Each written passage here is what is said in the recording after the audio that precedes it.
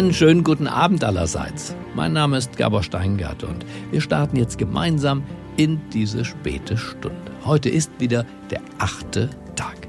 Gemeinsam wollen wir Deutschland heute Abend neu denken oder es zumindest versuchen. Es geht ganz konkret heute um unsere Bildung, um unsere Vorstellung von Bildung. Wir wollen nach vorn schauen und werfen dabei doch auch einen kraftvollen Blick zurück. Denn die Bildung in der Schule, aber auch im Studium, später dann im Berufsleben, muss nicht neu erfunden werden. Sie muss sich womöglich ja nur auf alte Tugenden, auf alte Bildungsideale besinnen. Sie muss sich selbst befreien vom Effizienzdenken, vom Gehetztsein und auch vielleicht die eigene Überforderung zugestehen angesichts der neuen schlauen Maschinen, Stichwort künstliche Intelligenz, die wir ja ohnehin mit unserer Bildung nicht überbieten können. Und damit bin ich ja schon mittendrin in den Themen des österreichischen Philosophen, Essayisten und Publizisten Konrad Paul Liessmann. Trotz offiziellem Ruhestand lehrt Professor Liessmann weiterhin an der Universität in Wien. Er schreibt für die Neue Zürcher Zeitung und immer wieder setzt er sich in seinen Büchern mit dem Thema Bildung auseinander. Besonders gefallen hat mir sein Buch Bildung als Provokation. Ich spreche mit diesem ausgesprochen klugen und scharfzüngigen Denker darüber, warum wir zurück in die klassische Bildung müssen und warum das wahrscheinlich gar kein Zurück, sondern ein nach vorne bedeutet.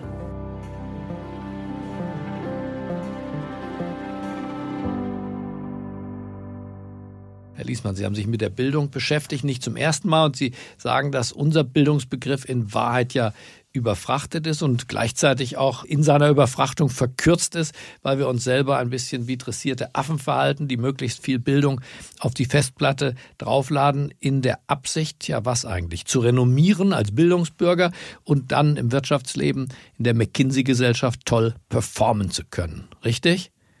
An sich richtig, nur das Renommee des Bildungsbürgers ist ja nicht mehr das, was es einmal war. Das heißt also, Bildung im klassischen Sinn, also das, was wirklich den Bildungsbürger ausgezeichnet hat, die Fähigkeit, sich im Bereich der Kunst, der Literatur, der Musik zu bewegen, historische Kenntnisse zu haben, mit Ovid-Zitaten auf Latein zu brillieren und vielleicht auch noch darauf hinzuweisen, dass man wenigstens ein paar Jahre Altgriechisch gelernt hat und den Beginn der Ilias noch kann. Damit wird man in der McKinsey-Gesellschaft, wie Sie es genannt haben, ganz sicher nicht mehr realisieren können. Das ist ein Relikt der Vergangenheit. Das, was wir mit Bildung heute verbinden. Seit PISA ist Bildung ein Kompetenztraining. Da geht es um Schlüsselqualifikationen, um bestimmte Fähigkeiten, um Skills, um Kompetenzen, die wir erwerben sollen. Vor allem, das legte der PISA-Test gleichsam vor, im Bereich des naturwissenschaftlich-mathematischen Denken, im Bereich wenigstens einer rudimentären Lese- und Ausdrucksfähigkeit. Und damit hat es sich eigentlich auch schon. Was sonst noch gelernt werden kann, wofür man sich sonst noch interessieren kann, das läuft ja eigentlich unter ferner Liefen. Aber woran liegt das, Herr Liessmann? Es liegt doch daran, dass wir Bildung übersetzen als eine Vorstufe der Ökonomie, wenn man so will. Wir machen uns, schreiben Sie, produktionsfit. Es geht um die Verwertbarkeit in einem ökonomischen Prozess. Genauso ist es.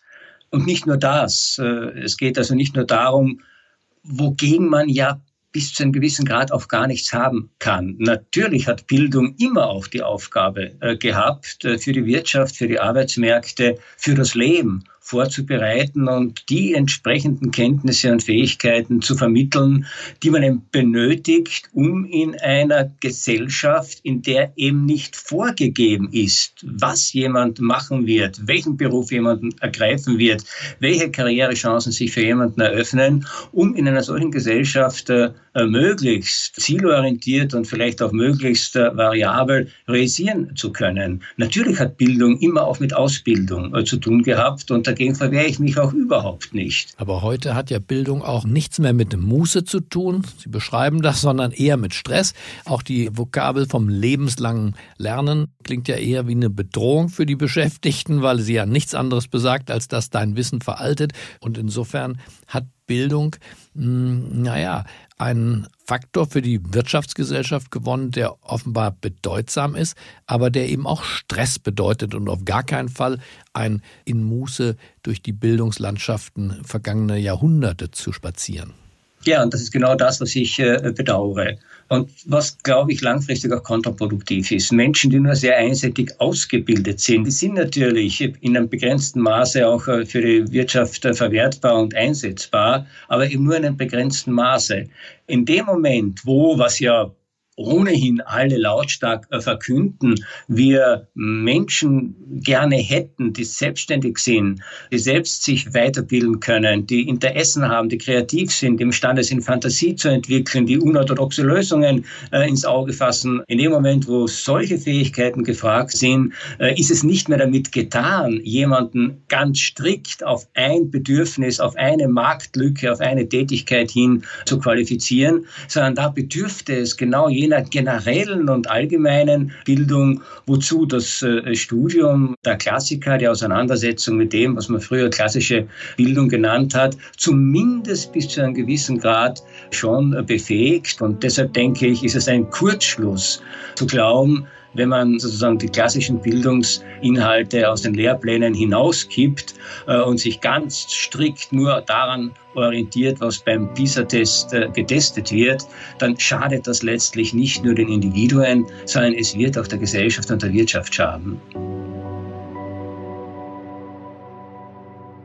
Sie schreiben, die Schule wird eine, wenn Sie so wollen, Konditionierungsanstalt, die sich damit ihre Zeit vertreibt, dass sie Konditionierungsmaßnahmen, Vermittlung von Zivilisationstechniken durchführt am Schüler und ihn eigentlich eben nicht befreit und individualisiert, sondern eigentlich doch eher normiert. Das ist ganz sicher der Fall. Das ist ja bis zu einem gewissen Grad auch eine legitime Aufgabe und Funktion der Schule. Natürlich geht es auch darum, junge Menschen zu konfrontieren, einzuführen in die Regeln, in die Normen, nach denen unsere Kultur, unsere Gesellschaft funktioniert. Aber ich möchte nicht, dass die daraufhin dressiert werden, sondern unsere Idee seit der Aufklärung war ja, dass letztlich ein mündiger Mensch diese Bildungssysteme verlässt, der aufgrund seiner eigenen und selbstständigen und autonomen, vernünftigen Überlegung den Normen, den Regeln unserer Gesellschaft entweder zustimmen kann oder sie mit guten Gründen kritisiert und dann auch alles unternimmt, um seine Kritik auch dann sozusagen politisch oder praktisch umzusetzen.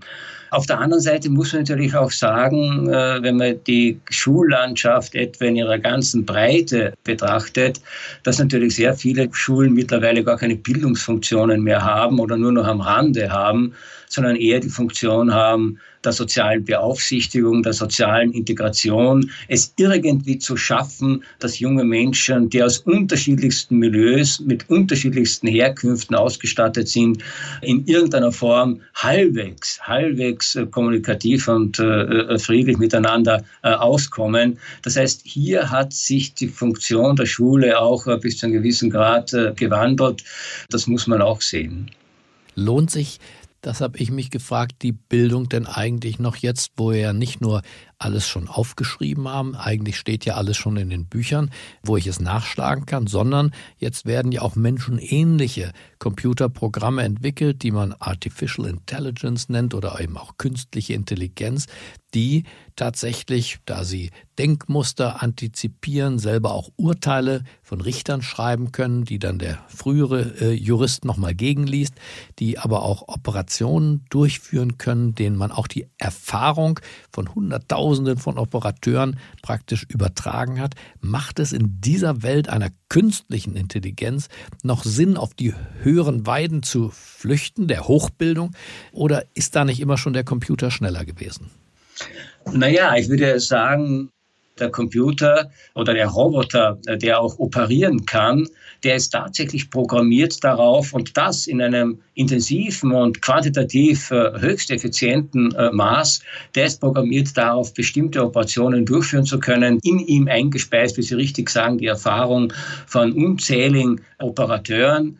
Aber der Mensch, der nichts konnte als operieren, der war ja nicht gebildet, sondern der Mensch, der operieren konnte, der einfühlsam sein konnte, der sich für Literatur oder für Musik interessiert hat, der ein politischer Bürger war, der sich engagiert hat, der Stellung bezogen hat, das machte den gebildeten Menschen aus und nicht seine Reduktion auf eine vielleicht exorbitante Fähigkeit. Und das fehlt diesen Algorithmen, wenn Bildung immer bedeutet hat, sich selbst gestalten zu können, oder wie das Wilhelm von Humboldt mal so schön klassisch formuliert hat, alle seine Fähigkeiten und Talente in eine proportionierlichen Form zueinander zur Entfaltung zu bringen, dann ist das ein Modell, ein Konzept, das auf künstliche Intelligenz in keiner Weise zutrifft. Deshalb denke ich auch, dass diese klassische Idee von Bildung uns viel besser und viel schöner imstande ist, klarzumachen, wo der Unterschied zwischen uns als Menschen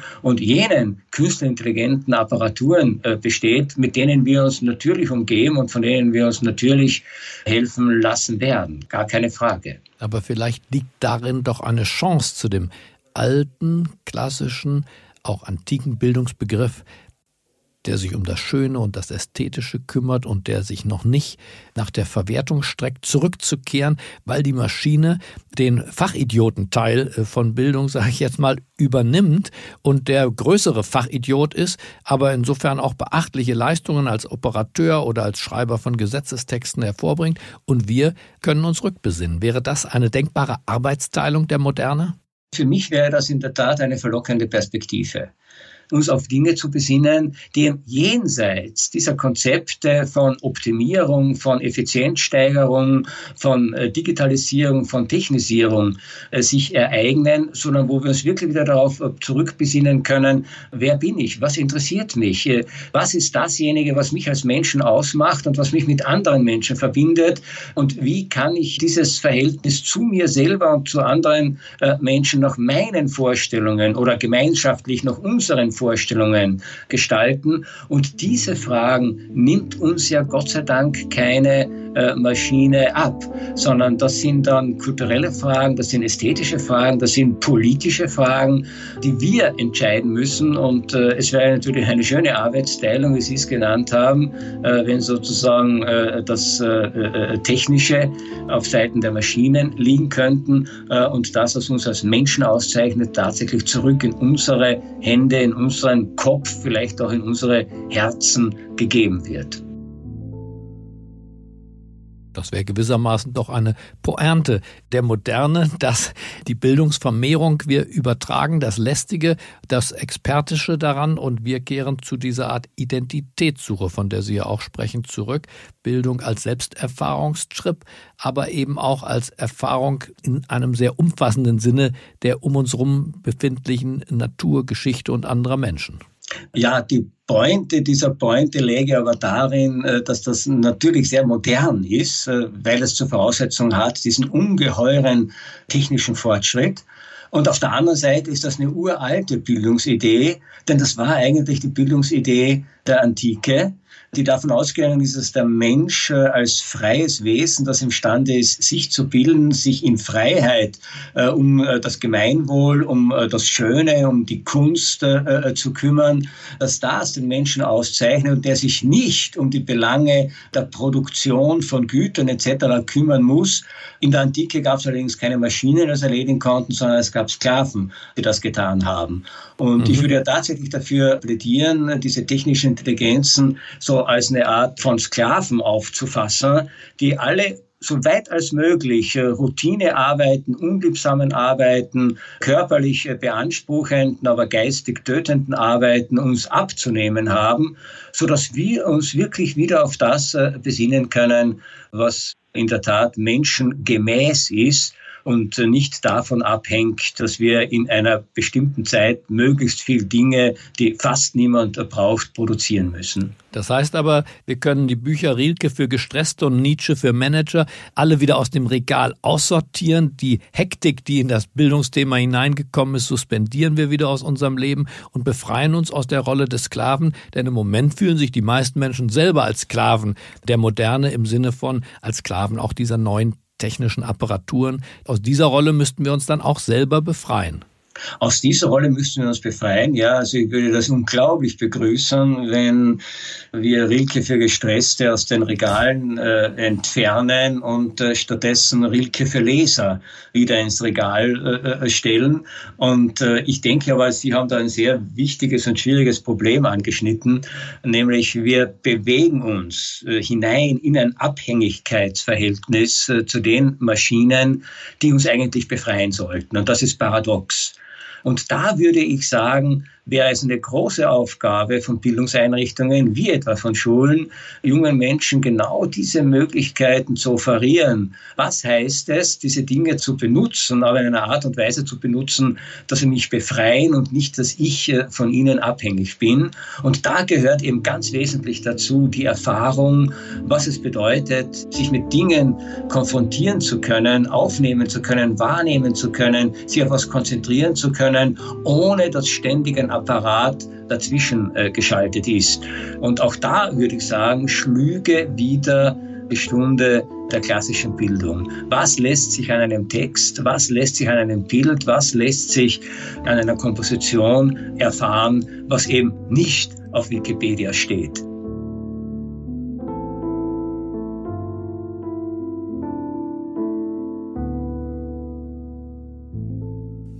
Wie kommt man da raus aus dieser Bildungsfalle? Wie nutze ich, wenn ich jetzt beschließe, im Gedankenexperiment der Liesmann, ich beschließe morgen aus meiner eigenen Bildungsideologie auszusteigen, was tue ich am ersten Tag? Wo fange ich an?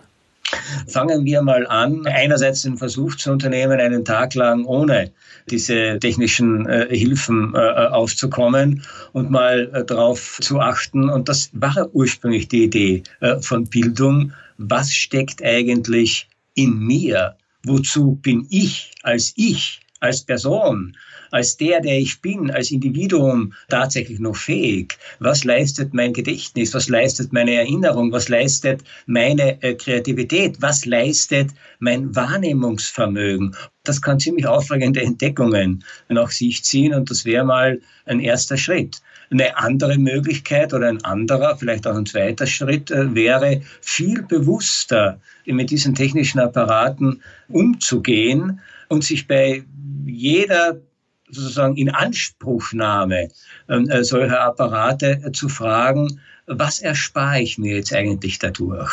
Wie viel Freiheit, wie viel Zeit habe ich gewonnen? Und was mache ich mit dieser Zeit? Verwende ich die jetzt für mich? Hilft das, mich weiterzuentwickeln, weiterzuentfalten? Oder war das jetzt wirklich nur wieder eine Optimierungsmaßnahme, die mich in den nächsten Trubel oder in den nächsten Konkurrenzschritt hetzt? Ich denke, das wären so die Überlegungen, die man sich anstellen müsste. Es geht ja nicht darum, zu entsagen der Technik, ganz im Gegenteil. Ja. Ich glaube ja, dass die Digitalisierung die große Chance bietet, uralte Utopien, die die Menschen seit der Antike entwickelt haben und tradiert haben, tatsächlich endlich umzusetzen, nämlich von der Mühsal und der Not, der Erwerbsarbeit, sich sukzessive zu befreien und sich auf ganz andere und wesentliche Dinge des Denkens, des Fühlens, des Zusammenlebens zu konzentrieren und zwar unabhängig davon, ob hier Maschinen auch bestimmte Fähigkeiten entwickelt haben oder nicht. Ich gebe Ihnen ein Beispiel. Seit über 20 Jahren wissen wir, dass jeder Computer besser Schach spielt als jeder Schachweltmeister.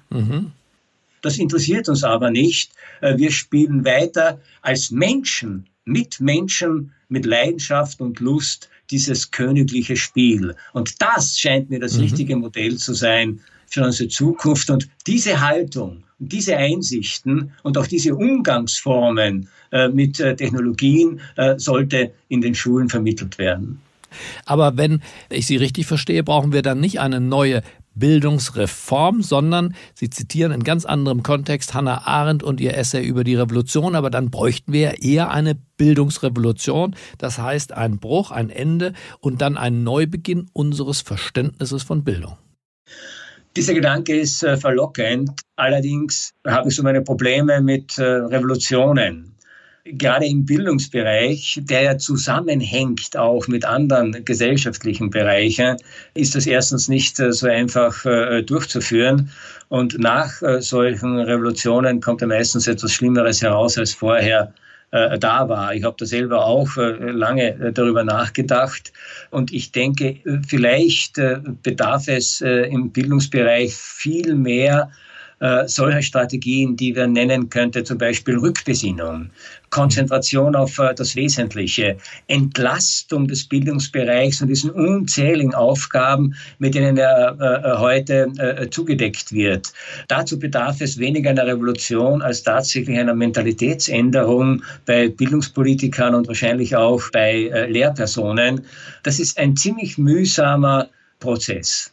Und Bildung am Ende, würden Sie sagen, wir haben über das Wort Spaß gar nicht gesprochen in diesem Kontext, ist am Ende Bildung wieder was Spaß machen kann? Also ich mag das Wort Spaß nicht. Habe ich mir gedacht. Denn es ist so oberflächlich, es ist so konsumorientiert. Ich will Spaß haben, bitte gebt mir Spaß. Das hat mit Bildung nichts zu tun. Und Freude? Was halten Sie von Freude? Genau diesen Begriff wollte ich vorschlagen. Sehr ich würde gut. eher von Freude sprechen. Und eine Freude, ja, ich würde sogar von Lust sprechen, die sich einstellt, nachdem bestimmte Mühen gleichsam auf sich genommen worden sind. Jeder von uns, der so etwas mal gemacht hat, kennt das ja. Es ist mühsam, sich auf was zu konzentrieren. Es ist mühsam, sich ein Problem durchzudenken. Es ist mühsam, in eine Wissenschaft mal einzudringen. Es ist mühsam, vielleicht eine schwierige Sprache zu erlernen. Und man muss manchmal auf vieles verzichten. Es ist unendlich mühsam, ein Instrument zu lernen, so, dass man es wirklich souverän beherrscht. Da muss man viel üben, da muss man auf viel verzichten, da muss man viel Zeit investieren.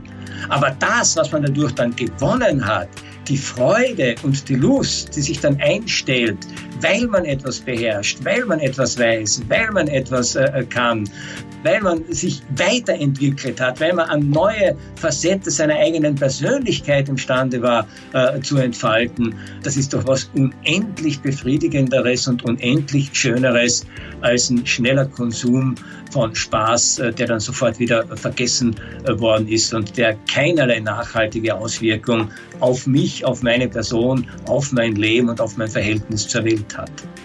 Danach kann nichts mehr kommen, Herr Liesmann. Wir sind bei dem Schlussakkord Lust gelandet und das macht Lust auf mehr Beschäftigung auch mit dem Thema und ich bedanke mich sehr für dieses erkenntnisreiche, wie ich fand, Gespräch. Herr Steingart, ich danke Ihnen für die Einladung zu diesem Gespräch. Hat mich auch sehr gefreut, um nicht zu sagen, Lust bereitet. Ich danke Ihnen fürs Zuhören und hoffe, dass dieses Gespräch mit Konrad Paul Liesmann für Sie ein Anstoß war. Im besten Fall ein Anstoß zum selber Weiterdenken. Ich wünsche Ihnen jetzt einen angenehmen Abend und später dann eine geruhsame Nacht. Es grüßt Sie auf das Herzlichste, Ihr Gabor Steingart.